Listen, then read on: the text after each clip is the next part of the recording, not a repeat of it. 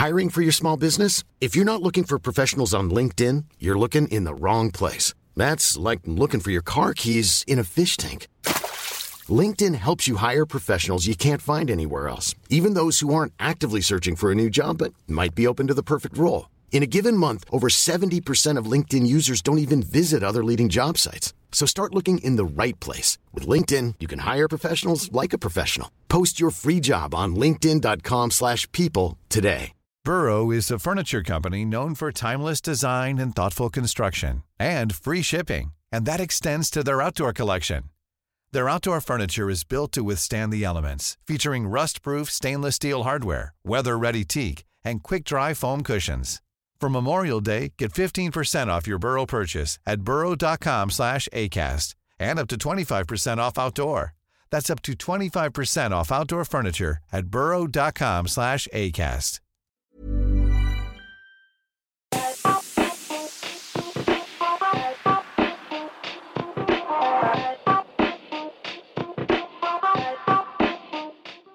Welcome to the Watford Buzz podcast, the show where we talk about the greatest team in the land, Watford FC. My name is Matthew Messiano, and joining me are two Watford fans who go by the names of Jordan Weimer and Tom Bodell. How are you doing, guys? Yeah, excellent. Thanks, Matt. You nearly tripped up on your own name there, didn't you? But yes, I'm well. I know I did, didn't I? Yeah, I'm good. I'm good as well. Okay, hands up. It was my fault that we decided to do a transfer special show the day before Watford made all of their incomings and outgoings. So yeah, fair cop. Made an error there, but we can put that right today by chatting about actual facts rather than speculation, and we'll be discussing that a little bit later on in the show. We'll also be talking about the issues off the field in relation to the board and Manuf, and some fans will get into that a bit later as well. But we'll start by discussing the most recent thing in our memories, which is that disappointment that we saw on Monday as Watford surrendered a 1-goal advantage to lose at home. Guys, not the best performance really, was it? I think that's the thing that worried us most rather than the defeat, is the fact that the performance never really looked like earning the win, even when we were winning. Jordan? Yeah, I mean, I guess if we start just with the lineup itself, I think as soon as we saw Will Hughes kind of looking like he was going to be deployed on that left side of the pitch out wide, I think there's a little bit of apprehension as to what we're going to see, and then the real slow staggered start compounded that. I think it's just one of those games again. We just lacked that intensity. We just started very slow, and it continued throughout the whole game. We saw a few little isolated spells, but in general, it all just looked very reactionary. We didn't really see any cohesion or pattern of play. I think we just struggled to kind of see any identity on the pitch, and it was real frustrating one. I think QPR were definitely more organised. They look, and I don't mean organised just off the ball defensively. I mean in terms of how they built up their play.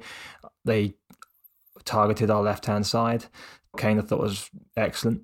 He got some great delivery into the box, and he found space really well, and he made it really, really, really tough for Jeremy and Ngakia there.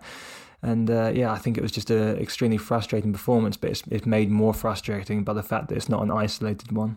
They changed the wing-backs for this game, and I think that was probably a forced change, but it wasn't one that I felt too confident in. How do you think they performed, Tom?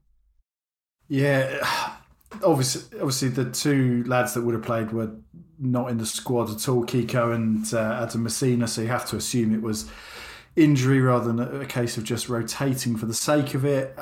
I think we have quickly learned that Ngakia is definitely not as comfortable at left back as he is at right back, and you could see that they were targeting him for pretty much the entire game. They flashed the stat up on Sky, didn't they, that after 21 minutes, 61% of QPR's play had come down his side, and by full time that was 63%. He is a good defender, I think, more than a kind of wing-back style fullback, in the same way that Kiko is, different to Kiko in that sense. But it's great to have those different options. But even on the left, he didn't look entire. I don't think he did a bad job necessarily, but he was overwhelmed at times, I think, by, as Jordan says, Todd Kane particularly. Put in a really good performance. He was up and down constantly, put a lot of crosses in, obviously got the assist for the first goal, wasn't it? And I think that was a real theme of how QPR played. They put in 25 crosses and completed 15. We put in 20 and completed 7. And I don't think we should be particularly surprised because it felt very similar to the game at Loftus Road a couple of months ago in style and in the kind of crashing inevitability of them getting something out of the game as they just piled on more and more pressure and we were unable to respond. On the other side, Mark Navarro, I still don't know what to make of him because we don't really see him very often, do we? And it's hard to make an honest, sort of non-prejudiced judgment on him because Kiko Femenia has been so good, and I think I probably am not alone in saying if we were to vote right now, I'd probably vote him our player of the season. And he just, down that right-hand side, kind of coupling up with Sarr, he just offers so much thrust, and Navarro clearly isn't the same sort of, as I said, wing back for Kiko. He's not the same sort of defender, is he? He's completely different qualities and drawbacks to his game. So it just doesn't fill you with that much confidence. And on the other side, having Ngakia, who's not the best going forward on the wrong side with Will Hughes in front of him, who, although left-footed, is not particularly quick and he's not going to take a man on. It just means that we have to, funnel all our attacks through Ismaila Sarr, I think, and just makes us very predictable and very narrow on that left-hand side. So, needs must, but it wasn't particularly inspiring, was it? Jordan, after the game, Watford manager Xisco Menez came out and he said he's responsible for the game, as many managers do, but he also said that he failed to prepare in the right way for the game. I mean, I'd really like that clarified. I feel like it's a very self-sabotaging quote to make. I'm not sure how much of that is lost in translation. It kind of feels like a very strange thing to say. I mean, we did look unprepared. In the sense that we I wouldn't say so much we were unprepared for QPR. We just looked unprepared in general and how we play, and it's not just this game. I don't feel like we weren't taking the game seriously. I just don't think we came with the right approach at all, and I think we struggled to see that across the whole season at times. I think it's tough. It's tough to say without knowing the goings on exactly on the training ground and what was said before the game. But you could certainly argue the players didn't look like they were fully invested, not to the same degree that the QPR players were at the very least. So, I mean, he knows ultimately, but it does seem a very strange comment to make because it invites a ton of criticism that's not necessarily a great time to do so. It was one where we weren't sure if Nathaniel Chalobah was going to be involved because it was touch and go on the day as to whether he would end up going to Leicester. In the end, he didn't, and he featured. And I felt as though he put in a solid performance despite the fact that Watford, lost the game. Yeah, I think Chalobah's been quite a bright spot actually in the last few games. I think he's done pretty well, and I think we've started to see some little bits of progression from him. He looks much more comfortable. I know we touched on the previous podcast too, where he seems to be getting into better positions, and his passing is kind of being a little bit more daring with it. He's kind of looking forward a bit quicker, and he's moving the ball a bit faster. He's not kind of getting caught on. And there's a lot of occasions in the first part of the season where often he'd receive the ball and he'd kind of look up and he would not go through the pass, and he'd end up trying to shield the ball and maybe trying to win the foul, and just things weren't kind of that free flowing with him. But I think recently in the last few games he's kind of had that confidence to kind of make the pass early, and it's been working pretty well for him. So I think he's definitely been a positive for sure. Another game where Zinchenko, barely got any minutes at all. He came on in the 83rd.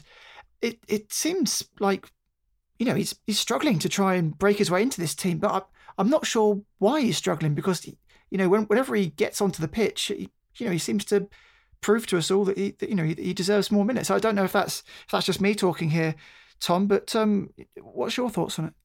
Got a lot of thoughts on this, Matt, I must admit, mate. He's in. I can't remember if we said this off mic previously or not. So at the risk of repeating myself, there's a real possibility that Philip Zinchenko becomes the saviour without any real justification except glimpses here and there, in the same way that Stephen Berghaus has in the past, and this isn't a particularly original thought, people have said this on Twitter since, and other players as well. He's only played 127 minutes in the Championship so far, and we've talked about some of the potential reasons for that in terms of already being tired, coming over, acclimatising to a new league, new country, yada, yada, yada. What I can't get my head around, and this is when I wish I was still covering the club and I could, ask this question of Xisco myself, is what is it that he's seeing in the team that can't be improved by putting Zinckernagel in? Because fine, Ken Sema has been missing, so we missed that balance on the left-hand side. I still think there are other ways of doing it, even if it was putting Joao Pedro over there. But Zinckernagel seems like the perfect person to just slot in on that left-hand side and put another wide man over there, even if him and Sarr switch, intermittently throughout the game, because neither of them are really left-sided players, whatever. There are ways around it, and I just can't understand how he can be happy with the kind of the balance and the shape and the threat coming from the left with Will Hughes there. And that's not to do Will Hughes a disservice. It's just not his position. He's our best central midfielder now. Etienne Capoe's gone by, at some distance. So the kind of flat-out refusal to use Zinckernagel from the start, and then he came on... central midfield, isn't it? Or... Yeah, that's it. With about 8 minutes to go, plus stoppage time, and played central midfield. And I'm just...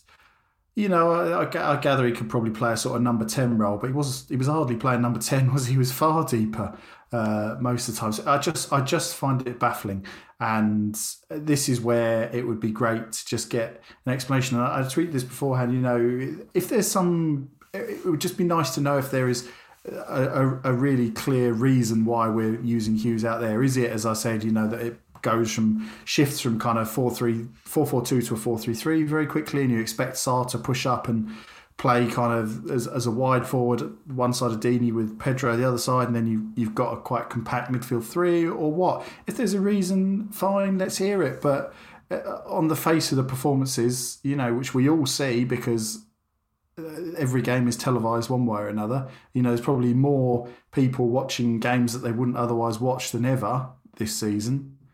It's very hard to marry up kind of what you see with the team selection in the next game. So yeah, that's my 2 cents. Jordan, do you want to come into this one? Yeah, I do. I say just touching on the kind of use of Will Hughes and stuff. It's not uncommon to see that in Spanish football.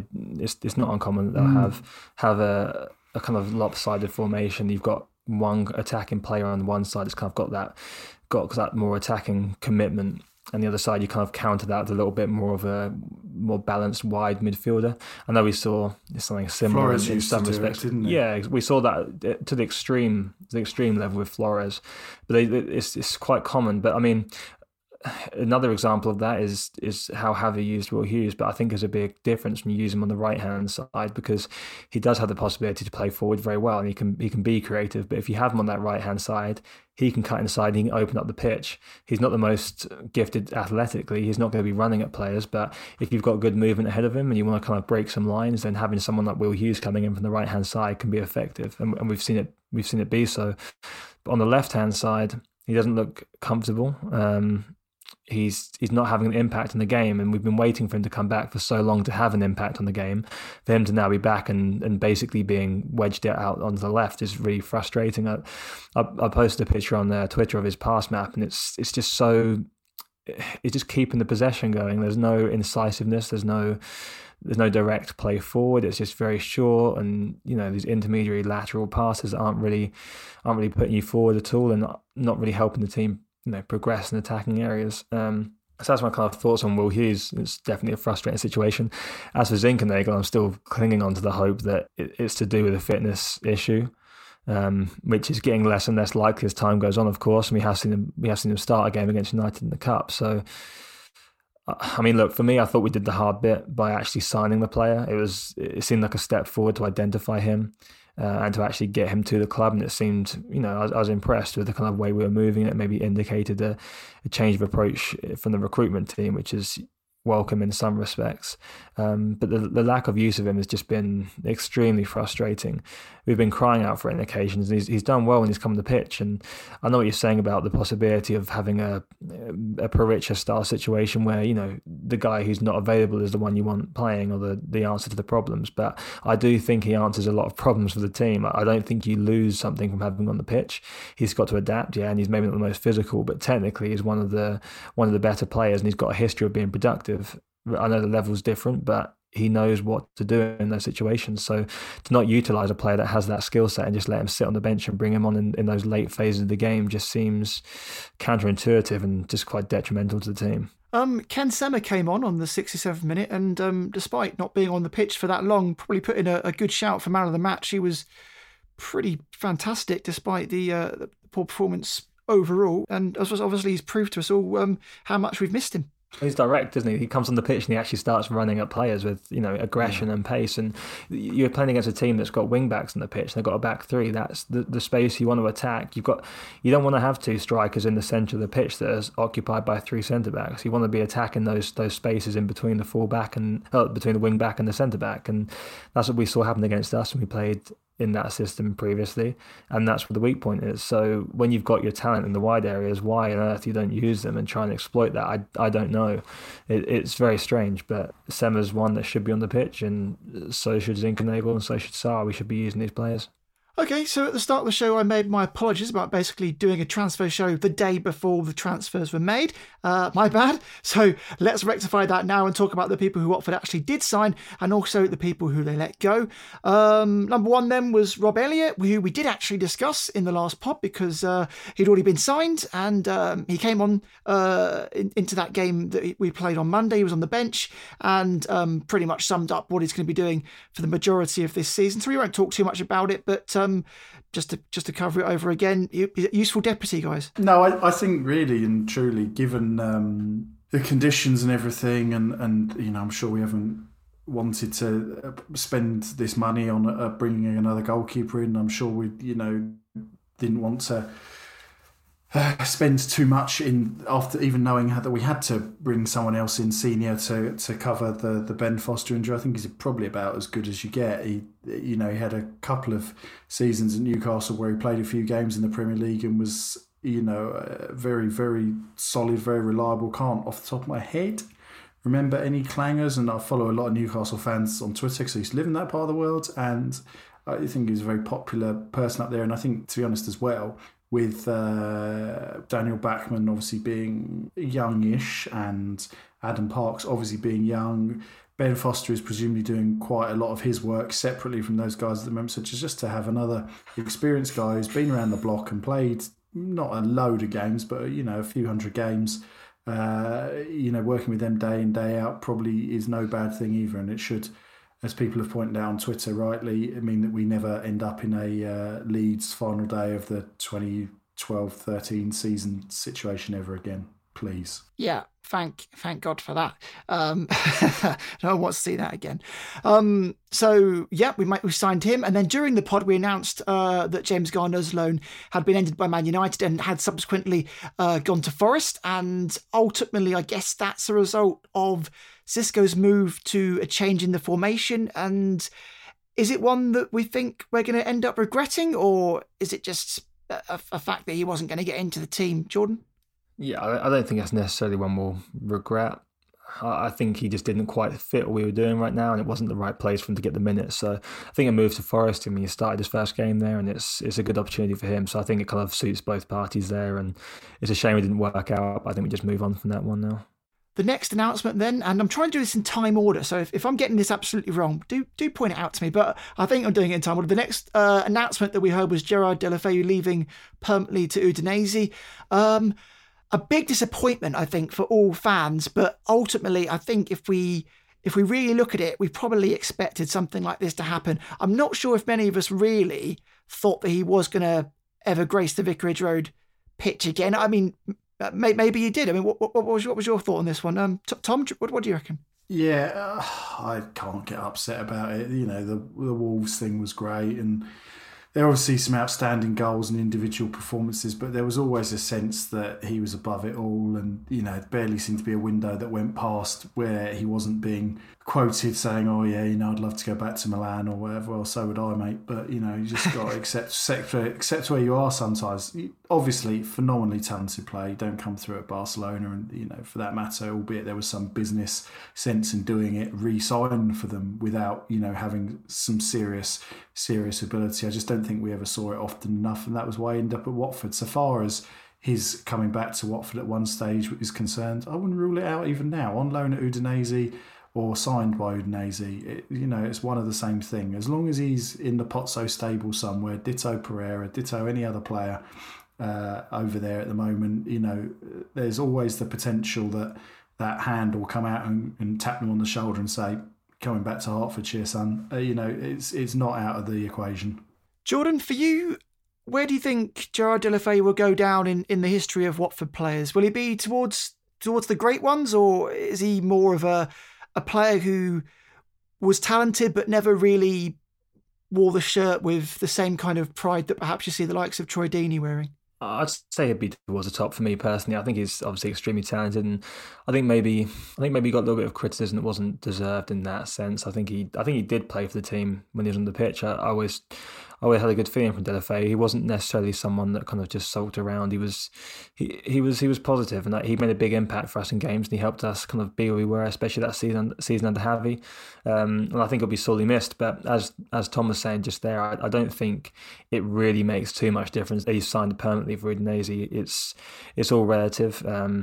If they wanted to kind of consolidate their investment there and extend his contract, he's not going to sign a new contract at Watford and then keep that loan going. It makes sense to get him a permanent deal, extend that contract, and then you can see what you do with him in the future. You've basically got that guy as a possible sale, or a player that's going to do well for either side in Italy or England. So I think it's just a Pozzo's protecting their asset, and it also helps out Watford's financial fair play a little bit to have some money come over.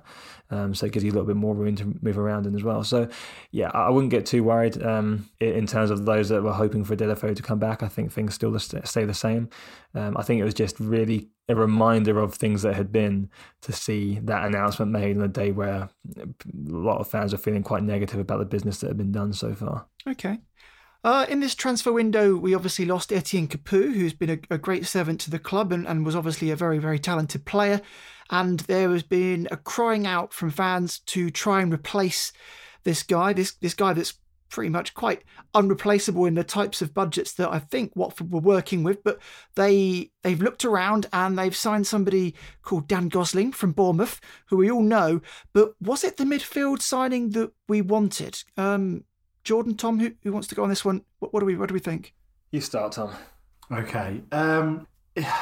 He's not the direct replacement for Etienne Capoue, and as we've explained previously, with our budget, finding someone that's a direct replacement for him was going to be nigh on impossible. And as Jordan more eloquently explained previously, I think you've got to find someone that's going to do at least part of the job that Capoue did. For me, that would be the kind of playmaking from deep. I think that's a far harder kind of skill set to seek out. I think Chalobah can probably just about do the breaking up the play and cleverly as well. And Will Hughes does probably more defensive work than he gets acknowledged for. But Dan Gosling feels like another player who's probably more in the kind of breaking up play, ratting around, etc.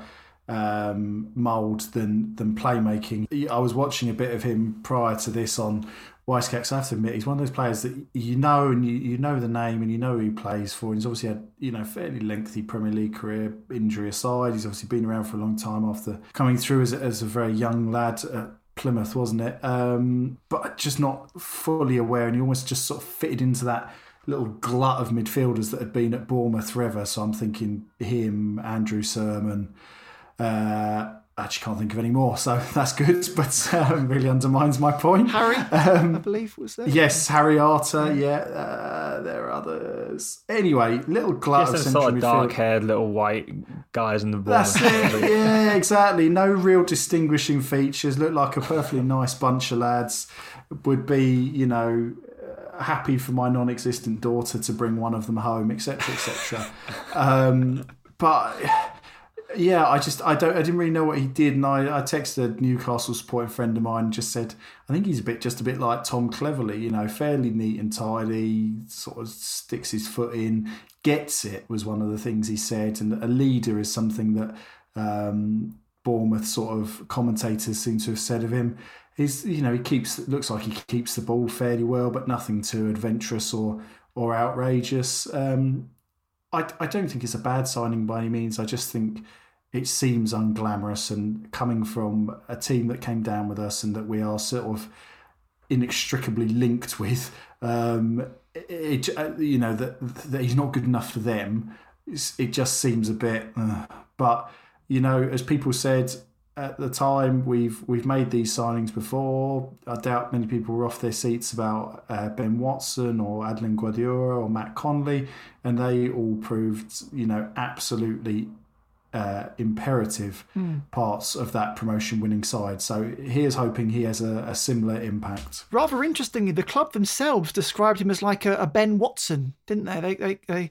They kind of said it feels like he's arriving in the same sort of style that Ben Watson did in that sort of promotion year that we had from the Championship. I don't know if they were trying to sort of link it in and try and say, look, we are going to get promoted this season. I couldn't agree less on that at all, though. I think Ben Watson came in at a time we had a very talented team, and we were clearly lacking for parts of that season. We all kind of wanted a defensive midfielder, someone that could help us see out games and give you that little bit of balance when you needed to have like a little bit of an anchor there that could be deep, and they could break up play, and they could help out their centre backs and their full backs when needed. We didn't have that player. The closest we really had was Daniel Tosher, and he was playing deep, but he wasn't that sort of player. So he isn't similar to the Watson signing in the fact that identified a big need that we had. He's similar in the sense that you're bringing in another English experienced player, but he's not. It's about the situation, not the player. And I don't think we're in the same situation now. I don't think that's the player we necessarily need. It's nothing against Dan Gosling. I think he's a pretty decent player. I think he's useful. But it's not filling the hole. Doing that would be bringing in someone that can play the ball forward. If we'd brought in someone who had a profile that they look forward, they can be more box to box, they can be a little bit more progressive, or if you brought in a striker or something, then you can make the comparison to bringing in Ben Watson, because we're addressing a situation of need in January, which is kind of not what I feel like we've done. But I also feel like the recruitment team, they've got a very difficult job right now, because in an ideal situation, if you're a recruitment team, you want to have an understanding of what your team needs and what your team is going to use. And we might be seeing the negative effects of that with Zinkernagel. But when you have a changing group of coaches that's happening regularly, it's hard to plan. It's hard to plan for systems. It's hard to plan for team fit. You just end up acquiring players that are a good value and talented for the sake of doing so, because we've gone from, in the space of a few months, we've gone from a team that plays a back three, and we've accumulated centre backs. We've gone for we've got a few full backs going on. We didn't have maybe the left wing back we wanted, but we're kind of trying to build for that. And then suddenly you bring in a coach that's playing 4-4-2, and your midfielders don't quite fit anymore. So if you're a recruitment guy, you're kind of thinking to yourself, well, we'll sign someone for Shishko's 4-4-2. We want that well-rounded midfielder, but then what happens in, however long, when we've going back to a 3 at the back system, we need something a bit different. So it's difficult, but I think you can see there is some value in Gosling. As I said, I don't want to criticise him, because I do think he's a good player, but it's hard to feel that we've been particularly astute in the window in terms of addressing our areas of need. There was another midfielder that we were linked with, wasn't there, in Matty Longstaff? And for a while there, it felt as though if some things had happened elsewhere, that he would have potentially made the move on loan to Watford, but it didn't happen. Was that the midfielder that we really needed, or rather needed more than what can be offered by Gosling, or? No, it's not. He's not. I think you get some similar things. You might have a little bit more from Longstaff, but then it comes with some different risks as well. And I think what you can say about Longstaff is the benefit of that for me is if you're going to get a player in to get a body in, if you feel like you need some extra depth there, at least if you're getting someone on loan, it comes to the end of the season, you don't have to kind of account for them wages over the next couple of years. If you're just trying to fill a hole, if you're making a signing where you feel like you can get some value out of in the future, or you got an asset that's going to develop over time, then that's one thing. But I don't particularly like the fact that we've given Dan Gosling a multi-year contract. And that was weird, wasn't it? It is, but then you have to do that to attract these players, and it's just a strange approach. I don't quite get it from a squad building perspective. I don't quite, as much as I see the value in Gosling, I don't know if he's worth what we gave up to get him. maybe I'm underestimating him as a player. Maybe I'm underestimating what he brings to the dressing room. I know that's all things that have been mentioned, but I don't know if finances are so tight. It's interesting that we decide to put our assets into that contract and that player, rather than taking a safer option, because it does feel like a safe signing in a way, but we could have been much safer by looking in the loan market, and also we've had plenty of time to do so, because it felt like a lifetime ago that Etienne Capoue left, and there's no doubt that we've been identifying targets for when he leaves. I know obviously it's very difficult to operate in this window. I'm not expecting us to go out there and buy someone like Matt Grimes, but to have someone in mind that's a possibility of a loan rather than it getting down to the last day of the window, you'd hope that would be the case. And I will say I do understand it is extremely difficult to operate in this window, and lots of things were going on and lots of clubs were leaving it as late as possible to part with players too. So it's difficult, but I don't think we've done the best job. Okay. Can I just add something on Dan Gosling? Sorry, to just a continuation of Jordan's point there, because he's absolutely right to mention his age. So he was 31 the day after we signed him, or 2 days after we signed him. We're giving him a 2.5 year deal. So he's going to be, crikey, my maths, that's going to make him 34 by the time his contract's up. If we had a really young, really green midfield that just needed a bit of a war horse in there, someone that was going to go in there and put an arm around them and lead them and show them the way, that could be a brilliant signing in that sense. You could justify what that cost is going to be to the team over the next couple of years. But the midfield is probably the one area of the team that isn't very green at all, has plenty of experience. Tom Cleverley knows this division inside out. Will Hughes, despite starting in this league very young, has played a hell of a lot of games in this league. Ditto Nathaniel Chalobah at this stage as well. So, if it had been a different position, I'm trying to think of an area. I suppose they're probably everywhere. We're fairly experienced these days, but it just felt like a bit of a step backwards at a time when we'd brought in young players that had either been out on loan elsewhere or guys like Ngakia from other clubs over the summer. It just felt like a bit of a not very fresh. And also, if there wasn't a glaring need in other positions, it would feel, if it wasn't a glaring need in other positions, you wouldn't care so much. You wouldn't feel like, oh well, we've got this extra player.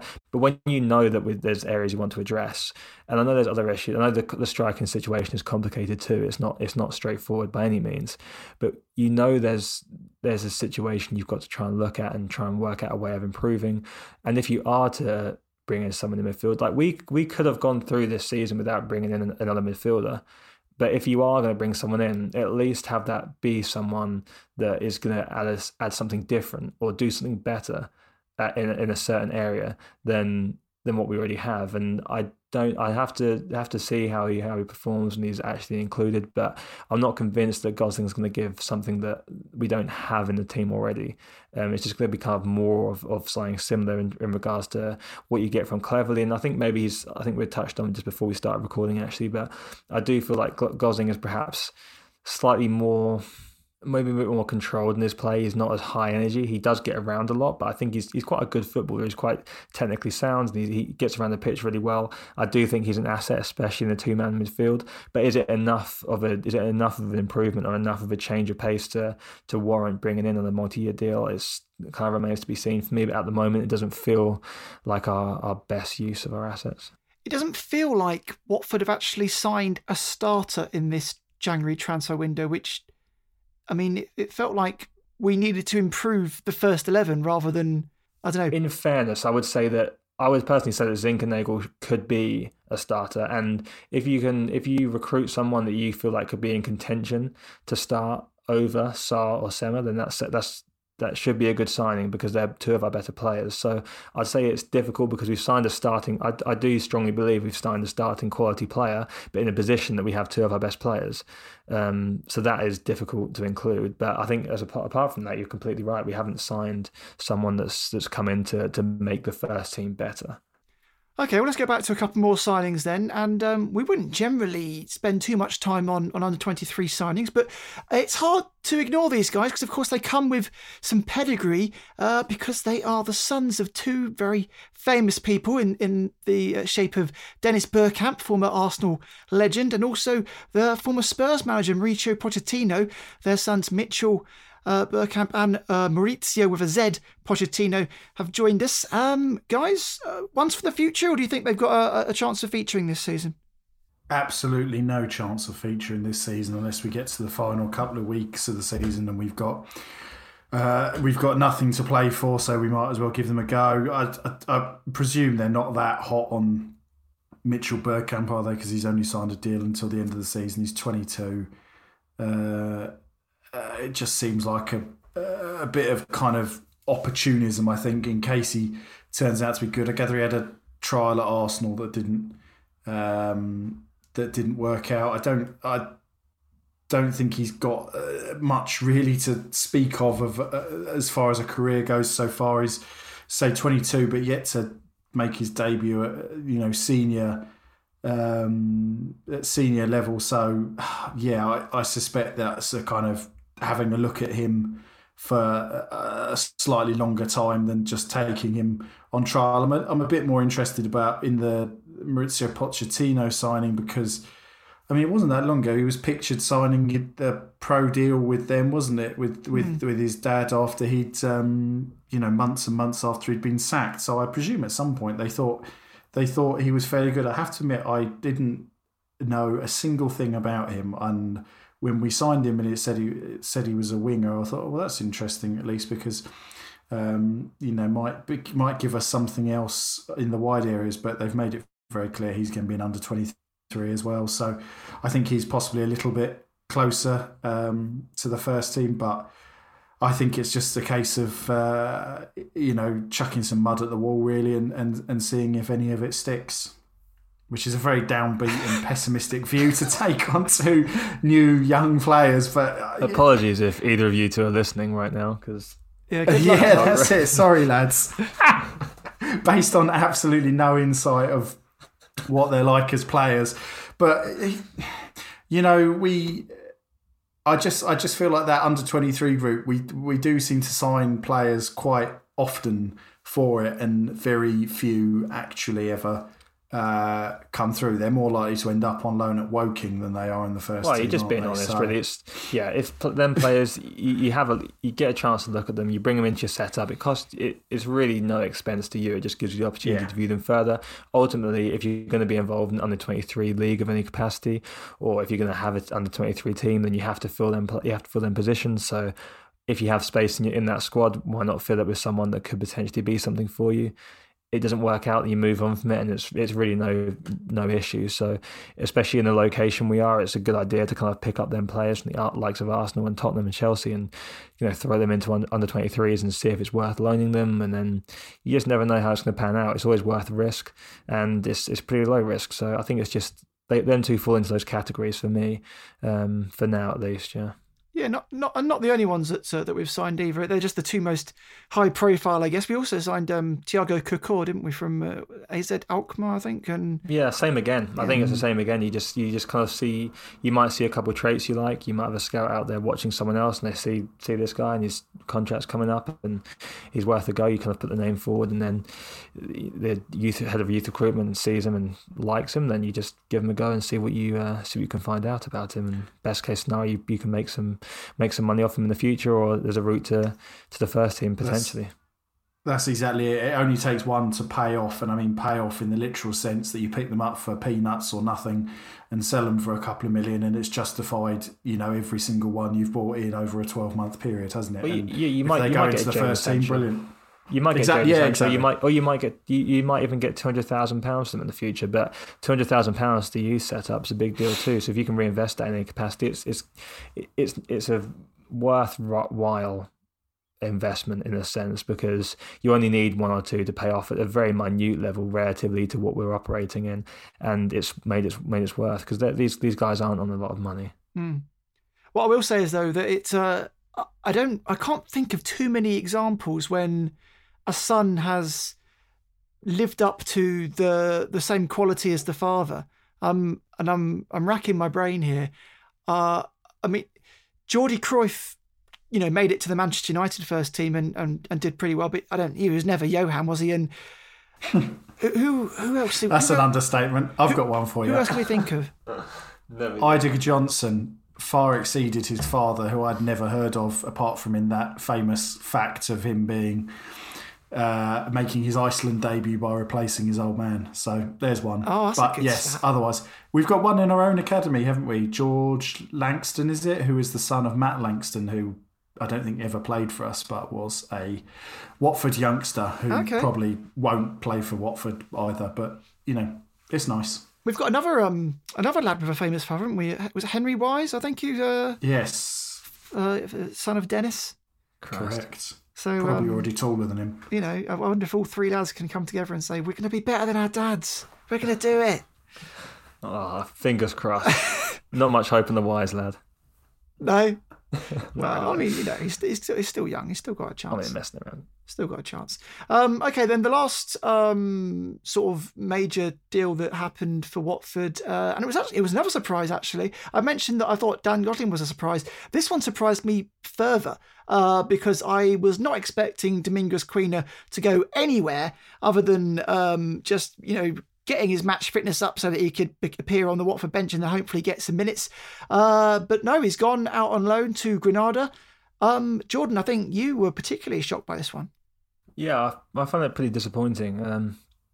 I think he was a player that could contribute. I know he's had his injury problems and he's not quite been able to nail down that regular starting spot. I think he's been a little bit at the mercy of a change of system, but I do think he'd have something to offer in this team, especially in those wide areas. We saw him play there under Ivic, and he was effective, and he had his best game that he's had for us this season, I'd say, against Preston, and he was productive, and I think he could offer that, especially in a position that's actually relatively thin.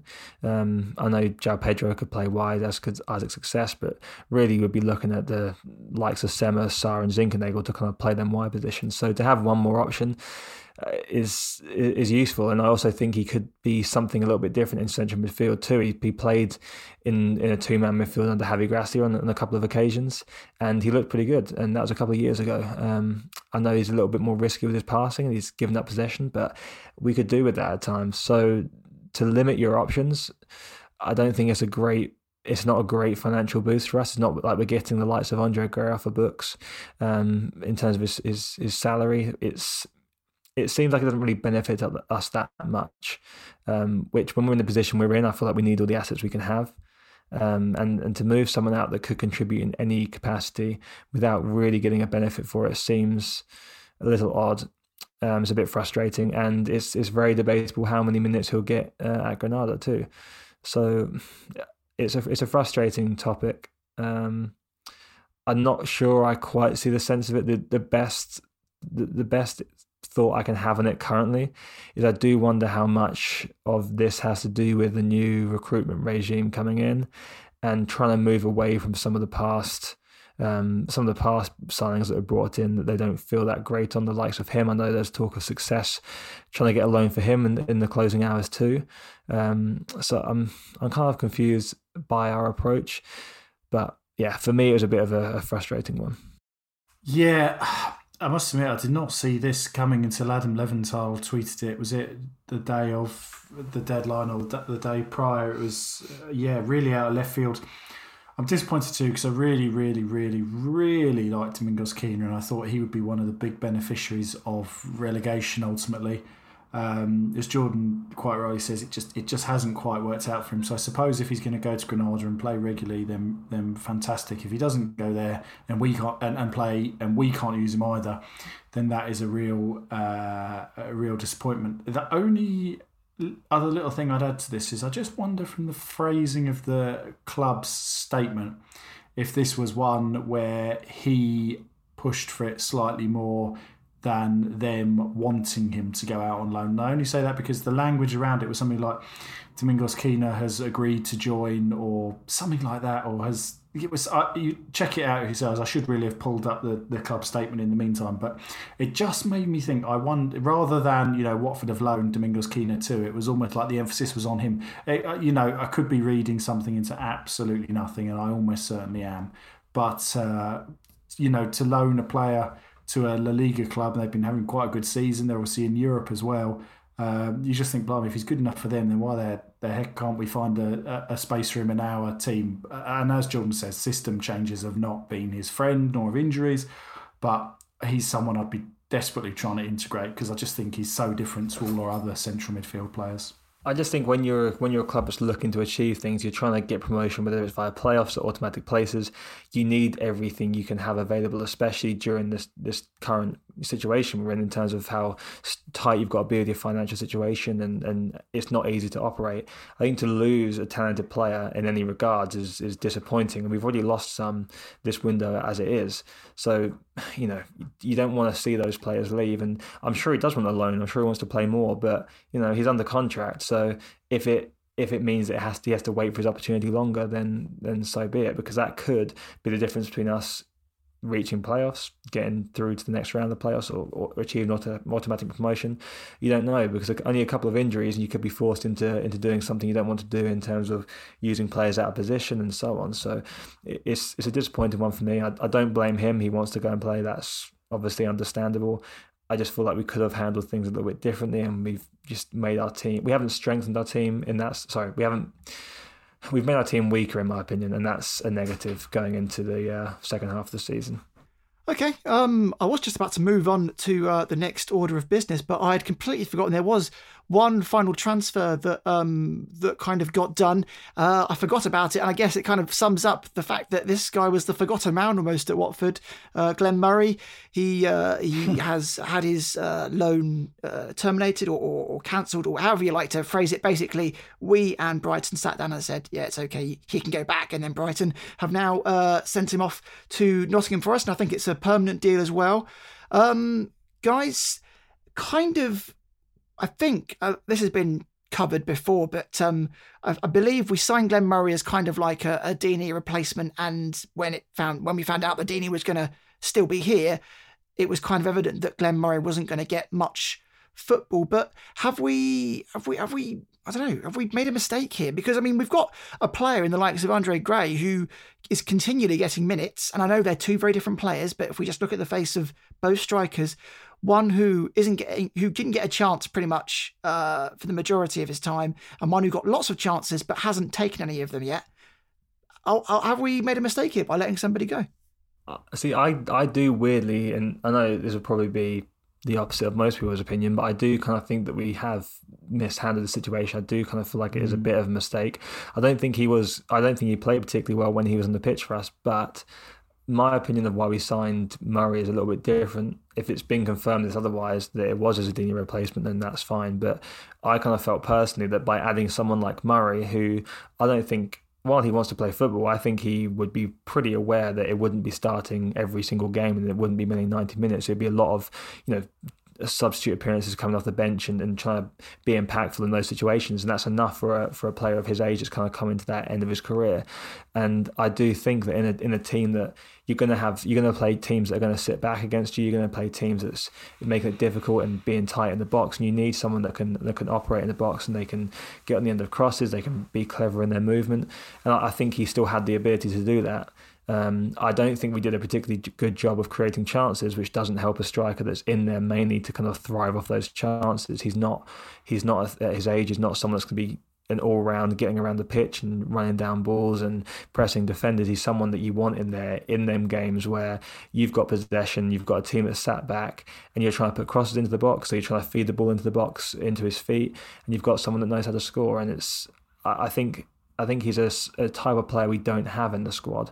And whilst he is very different from Andre Gray, I would feel more comfortable including Glenn Murray in certain parts of the game than I would Andre Gray. So I think you just lose an avenue of attack which we could have benefited from, and we've not really used to its full potential. That's from what I've seen anyway.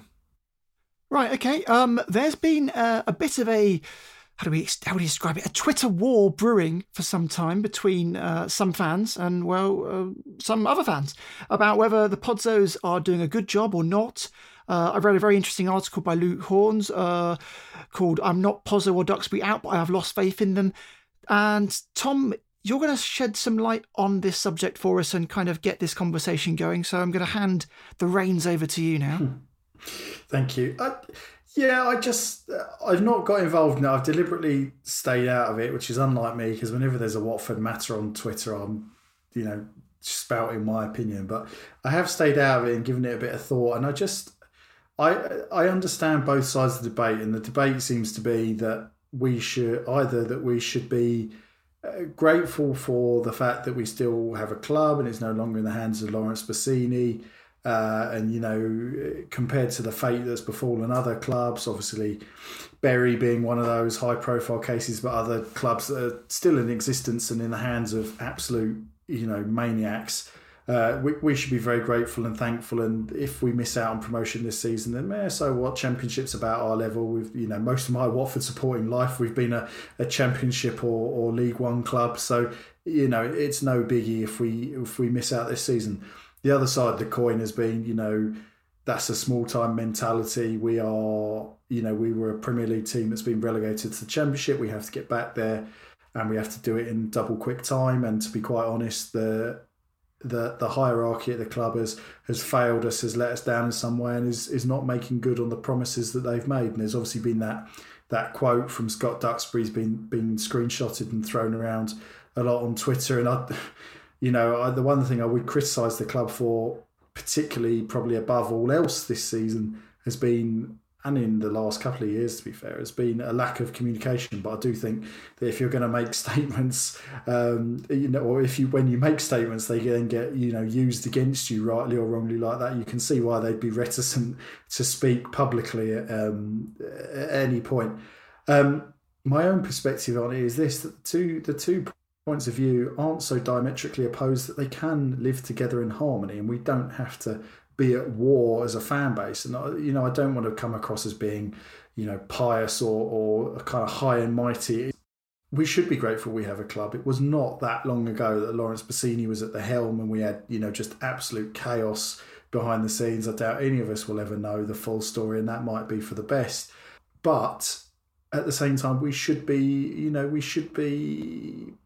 demanding, not in an unrealistic way, but we should be kind of, I think, aiming for ultimate. Or there's no controversy here. We should be aiming for promotion. We should be not expecting it to happen, but we should be expecting to be in that fight.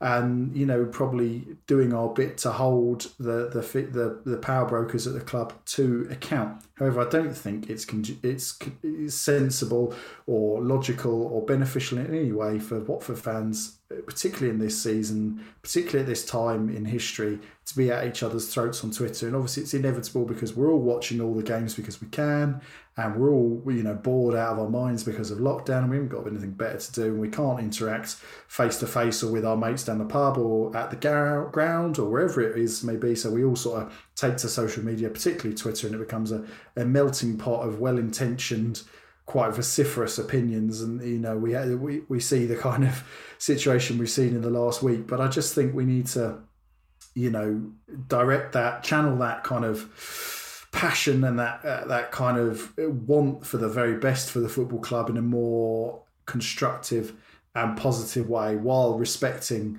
the fact that the Pozzos and Scott Duxbury, as part of that kind of that tribe, have done very good things for this club over the last 9 years or whatever it's been. So yeah, off my soapbox, over to you, gents. Well, one of the things that Lou Orns pointed out in his article was that the Pozzos and also Duxbury have, I suppose mainly Duxbury, to be honest, in terms of statements, have been saying one thing, but then doing something contrary to what they've been saying. So a couple of things that he's mentioned, and it kind of, on the face of it, seems to add up is that earlier on he said they want to recruit to make the squad stronger at the start of the season.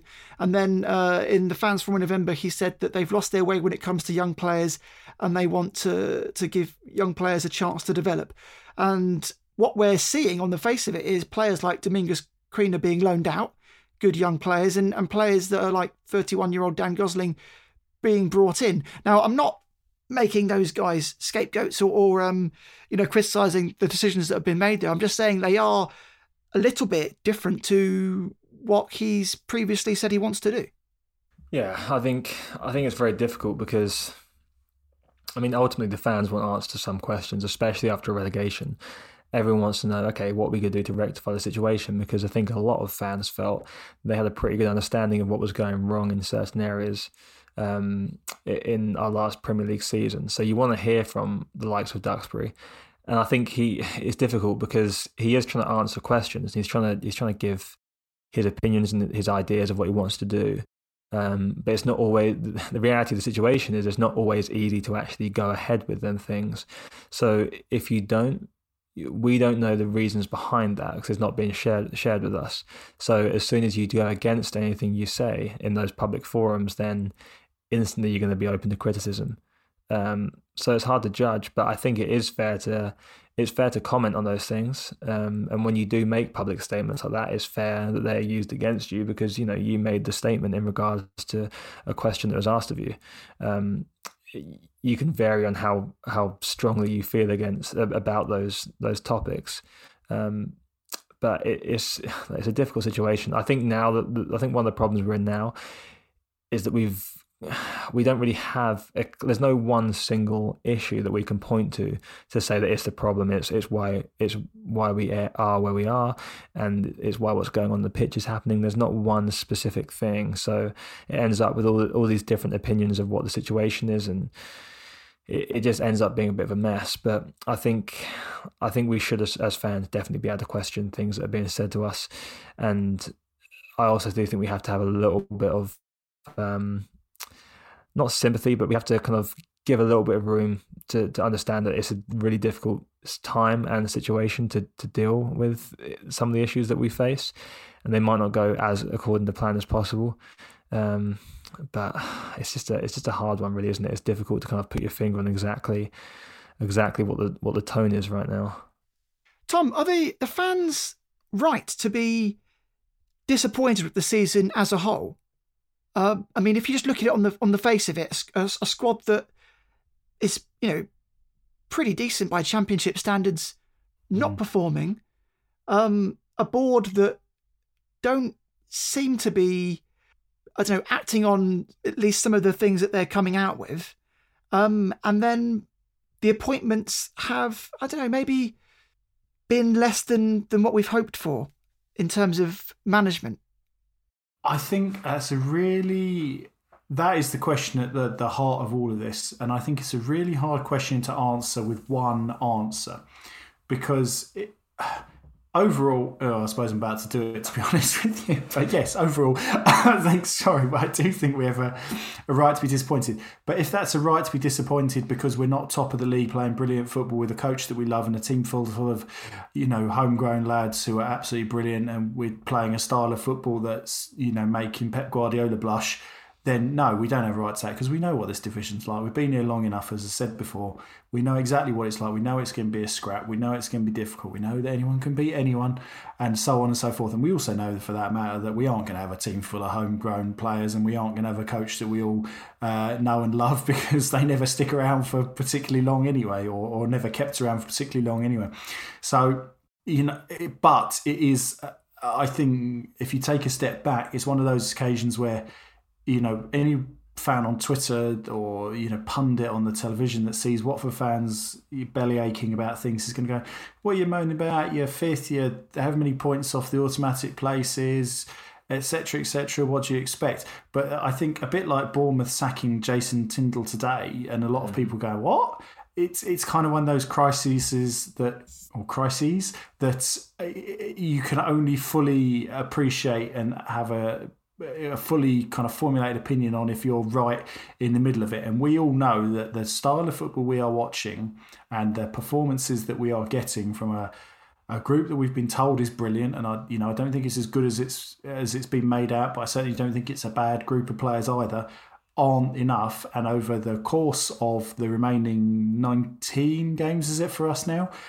The trend is worrying, and the trend is that we will not do enough to win promotion, and that is ultimately, that is success or failure defined this season. So that's one thing. The other thing is, the general kind of running of the club, and the points that Jordan touched on are absolutely right. Certain promises have been made, or certain kind of statements have been made about kind of strategy and direction, and as he said, it's very hard to know what's going on, but what we see and what we're told don't tally, then people fill those gaps themselves, and they might be right and they might be wrong. And so I think it all adds up to, on different levels and for different reasons to be dissatisfied. And as that piece by Lewins, which I haven't read, but I'm going to go and read after this with my dinner, said, in its headline at least, I haven't lost faith in the ownership or the hierarchy at all, and I'm probably not as strong as him on it. But I definitely question some of the decisions, and the change of head coach is one of those. Obviously, things weren't working out under Ivic, and again, I think people from the outside looking in would go, Watford, lol, whereas we're going, no, I think there probably needed to be a change.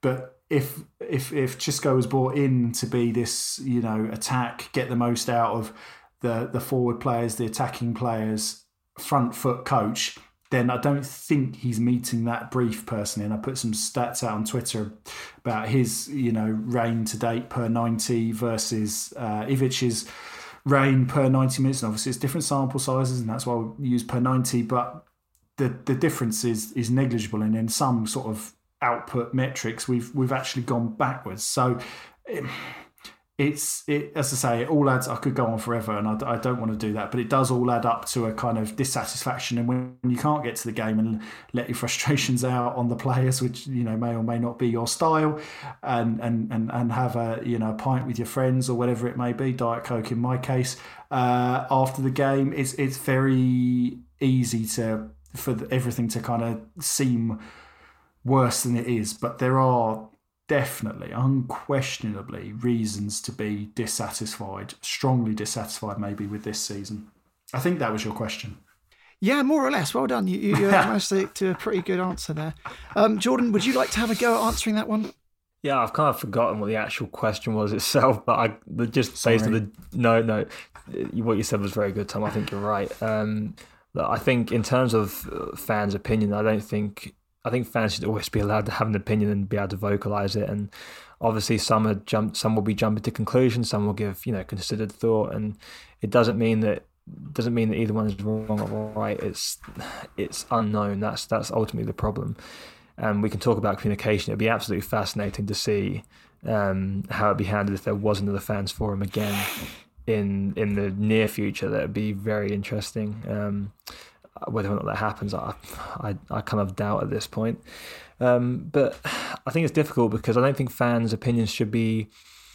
I think it's easy to look at football as a sport and as a business and think that because you're a fan, your opinion is simplistic or wrong, and those in charge and those that are in the positions of power and they're actually have an influence in the club have more of an understanding than you do, and they know what's going on. It's not always the case, and sometimes fans' opinions that may seem simplistic, or they might be straightforward, they might be correct. So I don't think we can discount people's opinions either. And that I obviously, as every Watford fan is, we're grateful for the situation we were put in, but it doesn't mean that you can't expect more. We all know how it felt, and I think as you touched on with Bournemouth, I think it's a perfect example that you have to be intimately familiar with the goings on of your club to really understand some of these decisions and to really have a strong opinion on them. I think when you look at the general media, you can't really take any of that too seriously because they're not well thought out, considered thoughts on our situation. But we know the situation, the fans know the situation, and we all want the same thing ultimately. I think extra communication would help. It's obviously difficult because it's not easy to communicate those strategies consistently throughout the season without either giving away a competitive advantage or compromising yourself in some way, or setting yourself up for criticism further down the line, as the ownership have faced so far. But we aren't quite seeing what's been talked about. And I think if we had some idea, I think we went down in such a manner where it really felt like we needed a fair bit of change. And I think a combination of what we've actually put into action and the circumstances that have restricted us have left us feeling very, very similar to how we felt in the season we were getting relegated. Despite the fact that we're pushing the top end of the table, we still feel like some of the same frailties are there. We still don't feel like we've got a coach in place where we're confident moving forward. We tried with Ivic, and it's just we haven't got the feeling yet that this is someone that's going to be our long-term coach. It kind of, there's a good argument to feel like it's going just to the end of the season, then we'll reassess then. And it feels like a wasted year in some ways, which is weird to say because of where we are in the league. But as I said, because we are intimately familiar with the goings on, most fans are watching every single game. They're keeping up to date with the news, and you just feel like we haven't made the progress that we should perhaps have done. And we haven't quite taken advantage of a situation that we've been put into a league which is probably one of the worst standards of championship there's been for a while. And we've not really been competitive, or as competitive as we feel like we could have been. And yes, we're in that situation because of what the Potters have done for us, but it still doesn't mean that we can't aspire to be better. A couple of questions that I'd like to bring up from people that have got in touch, and Dorota has got in touch on Twitter, and she says nothing seems to have changed since Javi was sacked in terms of how Watford operates. We blame Giraldi, but he's gone. What do you think needs changing to be able to rebuild or rewire this team? We just seem to be going nowhere. Is the coach ultimately responsible for team selection? And if you were to choose another coach, who would that be? That's probably a tougher question than the others. And does it make sense to give the likes of Hungbo a go, or is that too risky? That's the question that Dorota would like to know or have answered. Guys, do you want to have a go at answering that one? Yeah, I'll have a go real quick and I'll pass it over to you, Tom. In regards to what I would do to fix the situation, obviously, I probably have to do another podcast to speak about that entirely. But I think ultimately you need to. I think one of the things that made the Potters so successful when they first took over was there was a real idea of a plan in place. There was a strategy in place to how we're going to approach things, how we're going to restructure our squad, how we're going to improve things off the field, stadium, training ground, etc. But ways to progress incrementally and push us in the right direction. And I think we've lost track of that a bit. I think once we got to Gracia, I think that was that kind of season, that top half finish, FA Cup final. I think that was kind of the end. That was as far as we really planned. I don't think we really had an idea of how to take us on to the next level, how you restructure your recruitment, how you kind of look into operating in different markets and attracting different players, maybe looking at different profiles. I don't think we quite ever made that step, and we suffered for it. And it's been a downward spiral ever since. So I think ultimately what you have to do now is you have to try and look at how you can reassess, how you can restructure things from the ground up in some ways. You can hang on to, and a lot of it does have to do with recruitment. You can hang on to some of those key players. You can shift things around. I don't think we did a terrible job of that. I think it has to be said we haven't done a terrible job of that. We've brought in some younger players, and we have looked to bring the profile down and to bring in some good value players that might have some good sell-ons in the future, and that's a good strategy. But I think one thing we haven't done correctly is address how we're recruiting our coaches. Now, we faced a lot of criticism when we got promoted to the Premier League that we went with a new coach. However, I think that it was an educated gamble. I think it was a good decision in on the balance of things to go for a coach that was a defensive coach that that has a track record of being quite solid, and that is historically very important in that first season.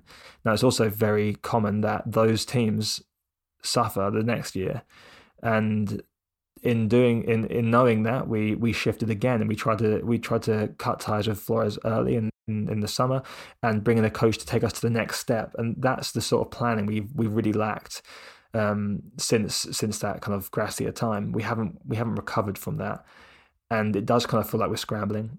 It feels like we're kind of improvising, adding little bits and pieces as we go, making a few changes, but there's no real kind of clear change. And I think that's quite indicative of what we see on the pitch too. I just think at the moment we're in between in too many phases. We haven't committed to something, and that has repercussions across everything in the club. As I touched on earlier, recruitment. If you're recruiting for a coach for now, you don't know what you're going to have in the future. You need to have a clear structure of what you're doing, and that might be someone like Brentford as a template where they have an idea of how they want to play. So they recruit for that, and they recruit personnel, their players for that, and they also recruit their coaches that fit that group of players. Whereas we haven't been able to do that consistently, and I think now that's a big part of what we're seeing here with the current situation we're in. Once Javi Gracia took Watford to Wembley to the final of the FA Cup, did he become unsackable, Jordan? I don't think it became unsackable. I think it just... Because it's no secret that outside of the FA Cup, leading to the end of that season, Watford were pretty bad, and he never really managed to turn that around in the subsequent season. He didn't. But I think the next step. I think in that situation, basically, we took that kind of like horses for courses approach of recruiting, of hiring managers, which is fine. It's successful. But then when you get to that point, eventually you get to a point where you have to have a bit more consistency to develop a team. You've got to the end point of you've got to the ceiling of your talent group, right? That group of players, they're pretty much playing at their top capacity there. You need that difference that a coach makes, and you need to add players. But a coach can only do that with time. He can only instill his ideas over time and improve the squad like that. If you start trying to change everything again, it becomes very difficult to meet them levels, because we saw a top level of performance from that group of players. Expecting the team to replicate that the next season under different circumstances is very, very slim chances. I think we were very reactive in sacking Gracia. I understand the reasons why we did. I can definitely get that we were playing some bad football, and we had some big flaws, but we did it so early in the season without a succession plan that we had that reactionary decision to bring in Flores, which was a complete disaster, which is definitely where all of the or a majority of people's questioning of the Pozzos came in. I think that was the first point. The re-signing of Flores was bizarre, because that's the sacking of Flores originally was a decision that Watford fans everywhere defended, because we witnessed the football, and we saw the direction we were going in. So you then start to you almost undermines the ownership to bring him back in, because you think, well, if we all saw that, if we're also intimately aware of what's going to happen, and then it plays out in the exact way that everyone feared, it makes you question why that decision was made in the first place.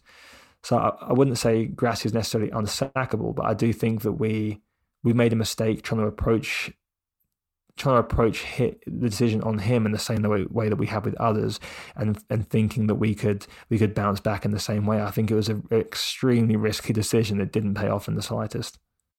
Okay, another question in here from Nick at GWR_Nick on Twitter. And his question is pretty simple. He says, do you think Gino has lost interest? Tom, do you want to take this one? No, not at all. Well, yes, I want to take it, but no, I don't. I don't agree with Nick. Well, fine. I'll give the question to Jordan then.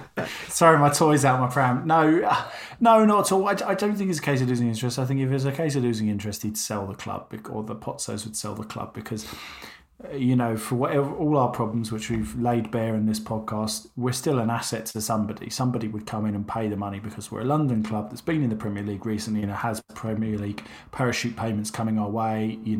Stadium is far better, Nick, than it was when we got it. The training ground, ditto. So, there's enough there that somebody would come in and pay the money. I'm absolutely sure of that, even in the current economic climate. However, I understand why Nick asked the question, because it's, as I said earlier, with the kind of lack of communication that we get, and it's never from Gino, is it? It's always from Scott. If it comes, it's your mind starts, if you don't know the answer, or you don't hear from someone, your mind starts wandering, and that's applicable in any walk of life, I think. So I think we're all doing sort of mental somersaults at the moment, trying to work out what on earth has been going on, what's gone wrong, and so on and so forth. I think we got probably what we wanted to hear at the end of last season. I think there was a combined statement, wasn't there, from Gino and Scott, to sort of say, this has been unacceptable, this has been deplorable, we need to sort it out, this is how we're going to do it, sort of thing. It was probably quite thin on actual actions and more sort of platitudes and what fans want to hear, or what they might think fans want to hear. But we need to see that in action, and I think if we don't go up this season, then there will obviously be absolute meltdown on Twitter and on social media among Watford fans, and I suspect that those fans, the fire will only be fanned further when we have to sell players to cut our cloth accordingly, and so on and so forth. So at some stage, we're going to need a very clear update, I think, from the club on where we're headed and how we're going to get there. And that ties into all the things that Jordan's just outlined to answer the previous question. So I can see why the question's been asked, but no, I don't think he's lost interest. I just think we don't agree with what they're doing, or don't see what they're doing and what they're saying tallying. Would it be helpful at all for Gino to actually come out and speak to the fans? Because I don't think we've ever heard him, really, have we? Besides potentially when he first. No, I think it would be helpful. I think it would be helpful. I think he's very aware of the risks of doing so. If I could just touch on that question myself real quick, I don't think he's lost interest at all. I think he's way more involved than the majority of owners, and he's got his office is at the training ground. Like, that is not common for owners of clubs. He is intimately involved with the running of the football club at every level, whether it's from coaching to transfers. So he's very aware of the situation. I think he's very invested.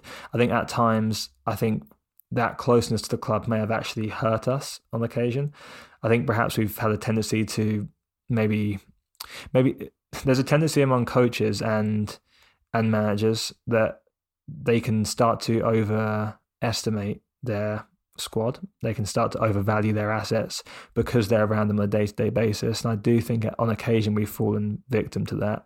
I do think that's partly because we have such a hands-on owner. I think that can possibly play a part. And we've also seen the interfering that had happened under Filippo Girardi, which is also linked to an ownership which is very involved in the day-to-day running of the club. So I don't think that it's a lack of interest. I don't think that at all.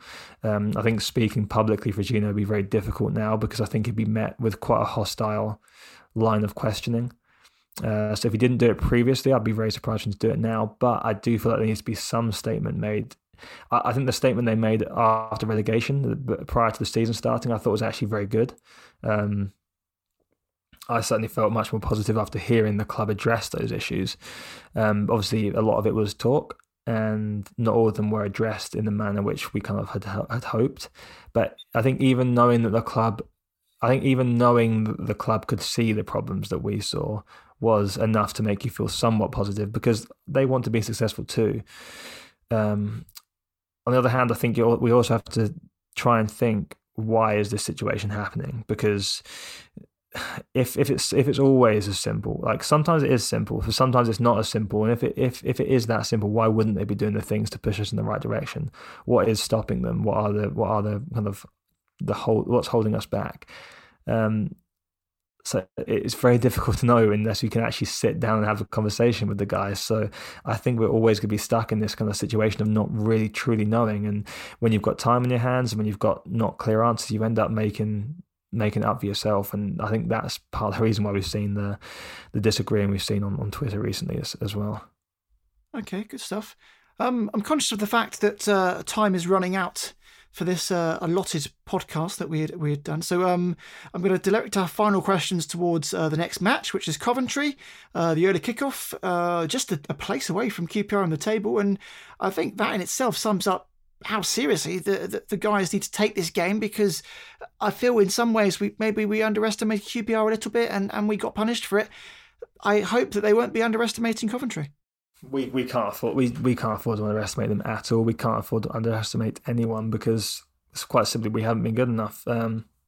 It's a big game, and it has that feeling of a big game, and it kind of feels like it's not far off pressure being on Munoz now, which is mental to even be discussing, but it is the situation, isn't it?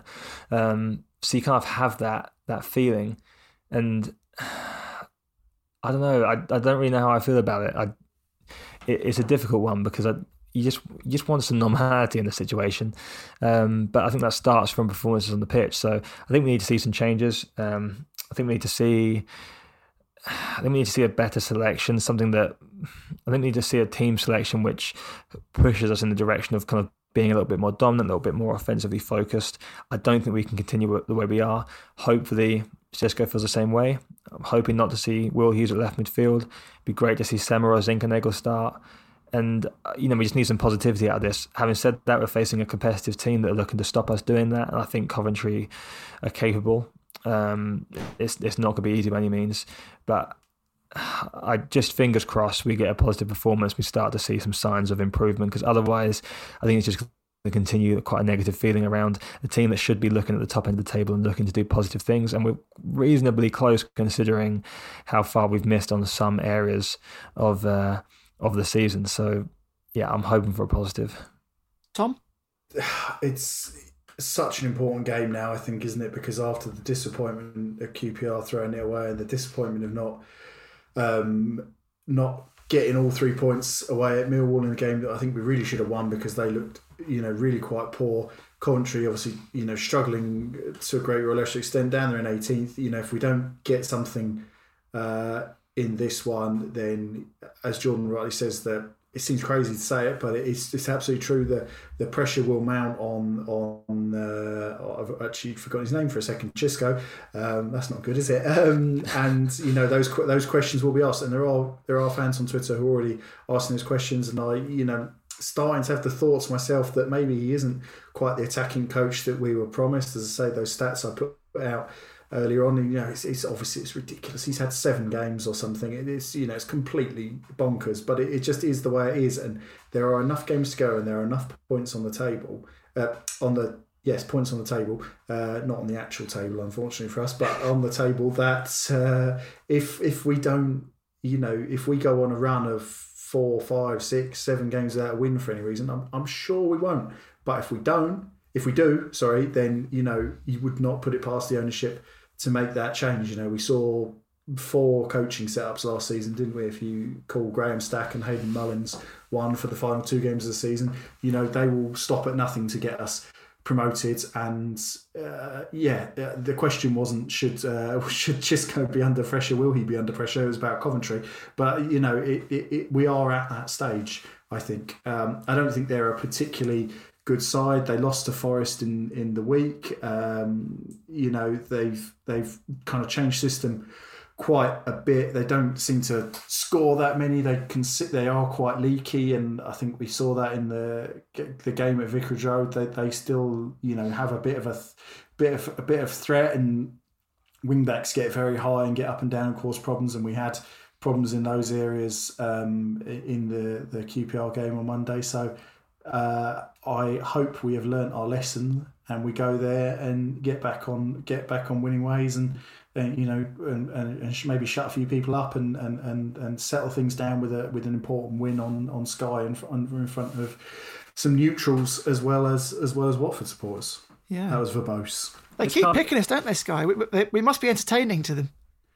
Yeah, which is interesting. I was also going to say I do find it's quite a difficult decision when you talk about coaching and sacking Munoz if possible, or previously Ivic. it is difficult because we do have a group of players that are talented enough to win games, even if things aren't going smoothly, even if we're playing quite poorly. Because how many of our performances this season have we said, the first half was slow, or we looked poor, we got the result, and Derby's away. Those sorts of performances, it does make you question. It's very difficult it's almost harder to identify those negative things or negative aspects of the coaching when you are just good enough to scrape through and get results, because ultimately you do have, in certain occasions, you have the better team on the pitch, and that can be enough at times. So it's a tough one, isn't it? Because we need the time to see the coach actually coach, but then you also have to kind of act in a timely manner when you're pushing for promotion in some capacity. So it's going to be fascinating to see what we do, but just based on the track history of things, it was not at all surprising if that pressure does kind of turn up a little bit just after this weekend. Okay, good stuff. My thanks to John and Jordan for joining me once again. You can find those guys on Twitter at Jordan Weimer and at TB Budell. It's been a long old podcast for you today, so I hope one you've last enjoyed thing it. for you. Oh, one last thing. Go on then, Jordan. What is it? Danny Graham has retired, so I just thought that announcement's just been made, so I just thought we'd give a little shout out to Danny while we're here.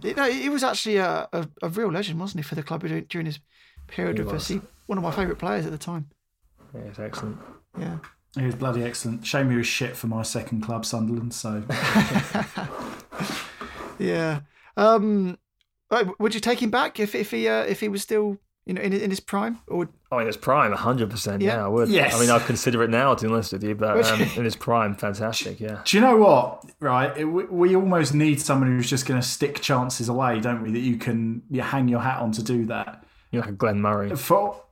Yeah, exactly. For all his faults, Danny Graham, and the fact that he's 35 and he has just retired, having been in League One and not scored in 14 appearances this season, you could rely on him to do that, couldn't you? To be fair, and not to harp on Gray, not to harp on Andre Gray anymore. But are there many people that wouldn't feel more comfortable in the right situation with Danny Graham being on the pitch ahead of someone like Andre Gray? It's true.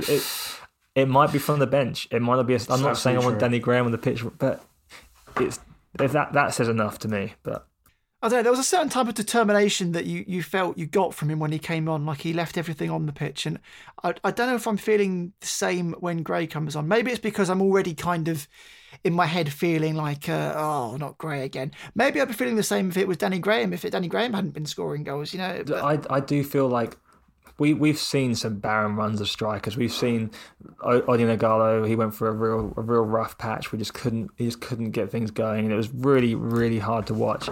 I just don't have that same. I don't have that same feeling with Gray.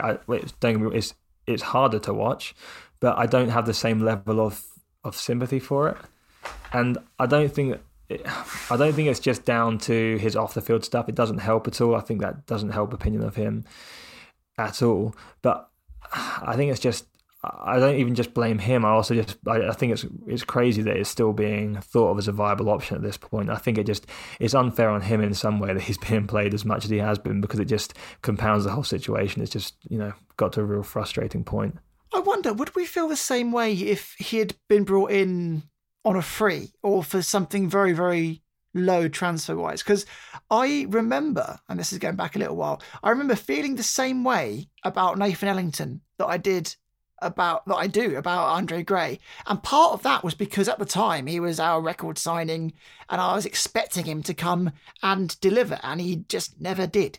And that was 3.5 million, I think, back then. I mean, look, I don't think you'd feel the same, only because to me, he'd have been moved on from quicker. The only reason that he's still part of the situation right now is because we've not taken opportunities to move on from him because we didn't want to take a loss, and then we've gambled on the fact that it will turn around and things will pick up, and then if we were to move on with him, maybe it would be something closer to the value we got him for. But it's just gone down and down, and it's a gamble that's not paid off. I think when it comes to the player on the pitch, I think you forget about. I personally forget. I don't think about the transfer fee because it's not relevant to me. In a sense, you're talking about the player on the pitch and what they're producing for you. And I think if Andre Gray was a free, I would feel the exact same way. But I don't think the level of frustration would have reached this point because he wouldn't have been kept on the pitch. We wouldn't have wouldn't feel so much like we're failing, and you only really feel like you lose that investment once you give up on it, if that makes sense. Powerful words to end on there, Jordan. Okay then, well, thank you very much, Jordan Weimer. Thank you very much, Tom Biddell. You can find those guys on Twitter at Jordan Weimer and at TB Biddell. We'll be back again to chat more after the Coventry game. We might not go on quite as long as we have today, but I hope you've enjoyed the chat either way. So until then, enjoy the rest of your week. And from Tom, Jordan and myself, it's goodbye for now.